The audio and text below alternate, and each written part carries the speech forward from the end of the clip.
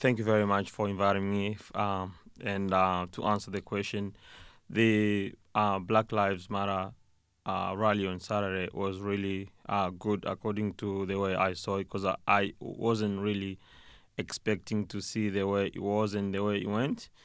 We had some Aboriginal leaders, and we had some leaders from other community and other people from the African community, and I was very impressed to see the number of white people, because I was expecting there would be only like black people, but surprisingly there were a large number of white people um, uh, supporting the cause. And why do you think that a rally like this was sort of necessary in WA and in Australia generally, aside from just the need to show support for the Black Lives Matter movement in the US? I think this is important because most of the time things get shifted from one place to another, and you would see people tend to copy things. In terms of racism, as we all know, it's everywhere. But in Australia, the rate of racism is low compared to other places. I don't have any reference or any statistical data to give you as proof, but from the way we live in the community and from the way we interact with the government officials and our neighbors, there is a level of racism, but it's not as in the U.S. So this rally it was good, and it's good to tell people that we shouldn't do the way uh, people are doing in America, or the way police officer or officials, because it works both ways. It's not only officials or police officers, people as well. So if people get the right attitude, I believe the officers also they will also get the right attitude. But there is a potential risk of maybe coming here to Australia if we don't look carefully into this. So we thought it's better to let people know and to wake other people up, so that we don't want this to happen in Australia. And it was the whole idea was about that, and letting people know that racism is not tolerated. Mm-hmm. And do you think that the issue of racism is talked about as much as it needs to be in Australia? Do you think it's sort of out in the open as much? Not really. It's not talked the way it should be.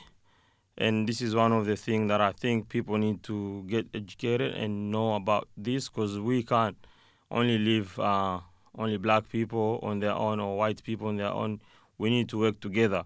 Because today, if you have, let's say, for example, you might have water, but you don't have light, or you don't have energy. So if I have energy and you have water, together, water and energy, we can produce something which will be beneficial for the community and the whole world. It strikes me that one aspect of what happened on Saturday, and I was there myself, is this idea of communities coming together, and in some cases communities that don't really have a public profile or a public voice. So it struck me as a very important aspect of it. Obviously combating racism, but also just that opportunity for different people to come together in public and have that kind of voice. Yes, and that was really, really good. I was very impressed, and I really enjoyed the fact that there wasn't only Aboriginal people or only African or only blacks, but there was also the white people, and some of the white people, they were really very shocked, and they were saying that we are not we are against about what's going on. We need to work together and live together. So I think the government maybe need to emphasize and putting these things in the media, that we should stop racism. And we should. I know they are doing that. Maybe they need to do more and more. And also, as community leader, we need to tell our people and our neighbor that we should work together and avoid racism issue or racism problems in the future. Yep. And do you find that there's been much of a problem with people within the Congolese Australian community experiencing racism as well? Is that something that's in come up? particular, there is few, but I wouldn't really target much or talk much about only Congolese. But in general, as the African community, we've some of our members have suffered discrimination or racism. And myself, I've been discriminated in the past. That someone told me, "Go back, you black can't go back to your country." I apologize for the language, but that's the person the way he said, and I was really very shocked. But after going through some workshops and seminar, I came to understand that people are just like that. There are people that they will be always like that, just like the way where you come from. Other people, they don't want to see white people. So, but you can't take the whole as the whole community that they are racist. They are also racist people, and somewhere people are not really happy about those people who are showing the attitude of racist. Yeah, but there are few Congolese that faced racism in the past, and even now they are facing. But it's an individual case to case. I won't generalize as the whole communities, but there are few people out there.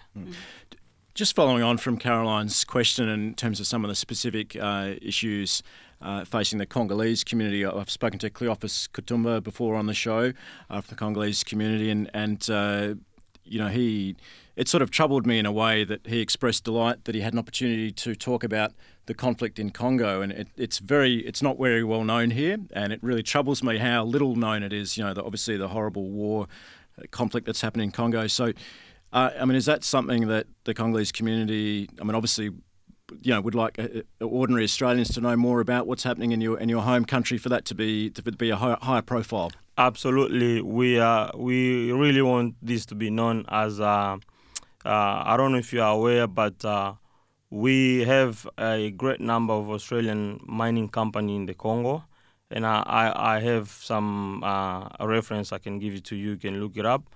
I wouldn't want to say the names of the mining company, but there are few mining companies, Australian, Canadian, Americans, that they are involved in the Congo, and more in the area or the region where in the Eastern Congo, where they are killing people, and they are raping women every day, every second. They are raping women, and all this for the minerals. And the multinational companies are supporting this. They might be supporting indirectly, but the bottom line is they are supporting this. And we really want the Australian people to know, and the taxpayers to know, that this is what is really happening to the Congo. Just like in any other part of the world, like in Syria, people know more about it, but when it comes to Congo, they don't talk more about. And actually, adding more, the Congo, there are more UN troops that has never existed in any other part of the world. And the UN troops being there, they should be protecting people, or they should at least try and stop what is happening in Congo, but it's not really helping. And so far, more than 6 million people have died in the Congo in the past decade. And so with the situation with mining companies and the relationship between them and these UN troops, do they have their own militias that actually allow them to override the influence of the UN being there on the ground? Or how is it actually, what is the relationship between, I guess, the UN and these companies, do you think? I think the UN troops are there to protect people and to protect the foundation principles of human rights.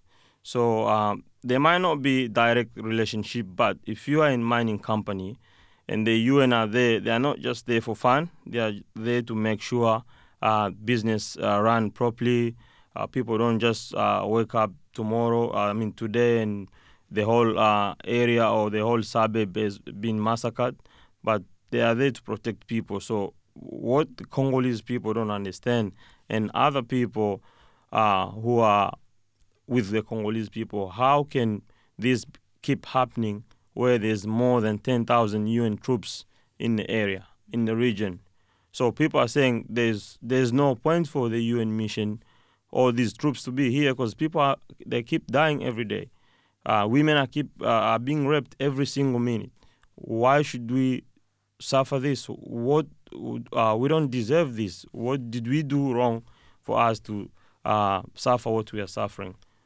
Kayonda, just finally coming back to the Black Lives Matter rally, are you hopeful that there'll be more events like this? I mean, where do you see things going in the future in terms of communities coming together for more events like this in the future? From the experience that I saw on Saturday, and I think this will be coming more. I think this is the beginning, and I really like the spirit. There was a spirit of calm, and the protest was really safe. There wasn't any problems like people fighting or abusing one another. It was really a very safe one. So I'm hoping that this will be more and more frequent.